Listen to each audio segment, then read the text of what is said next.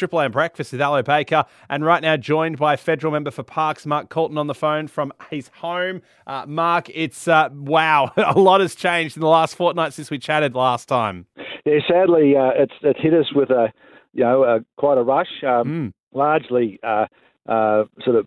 I think we knew that there was COVID in Dubbo by the test in the sewage, but it took a little while to find out where it was. And a lot of effort's been put in now with vaccination clinics and testing various sites around town, and a lot of publicity as well to people who may either were complacent, maybe a little bit hesitant, or just not really connected with the potential of what could happen. Because we've done pretty well for 18 months. We've largely a couple of earlier cases last year, but we've largely remained COVID-free, and so this has come as a bit of a shock and a wake-up call. But I think everyone I'm hearing is taking it seriously, and we're sort of managing Dubbo as the biggest outbreak, but then we've got other cases now in Narromine and Gill, up at Walgett, and as of last night, 3 in Burke, and so as well as Wilcannia. So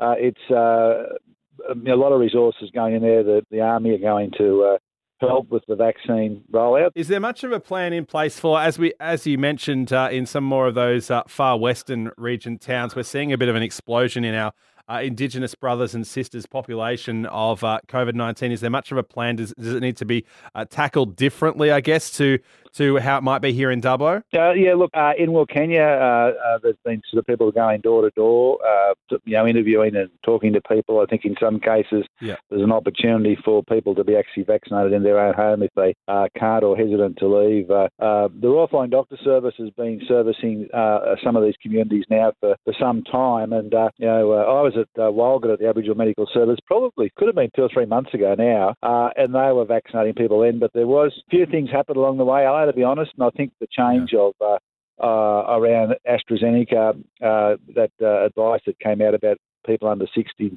probably shouldn't be having it, that really threw a curveball into the vaccination rollout in those smaller communities. There's definitely been a lot of information that has come out over the last few months, and it's definitely not always helped. It's sort of murkied the water a little bit. But we know that there has been a bunch more Pfizer that's been obviously acquired for regional Australians as well. Yeah, certainly, that certainly has been in large numbers, and I was in communications with Federal Minister Greg Hunt last night about the current situation in Burke, and there's an enormous amount of resources coming our way, and I'm admiring the way people are handling this, because it is frustrating, to be lining up for hours to be tested and then lining up to be vaccinated, and working from home or removed from your work altogether, having the kids at home.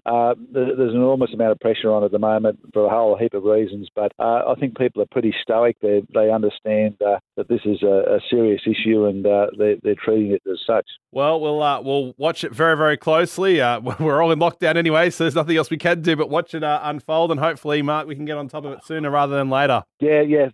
Hopefully, thanks, Alo. I think I think we from what the reports I'm getting around my half of New South Wales, people are doing the right thing, and hopefully we'll start to see an improvement in those numbers in the next couple of days. Thank you for your time this morning, Federal Member for Parks, Mark Colton.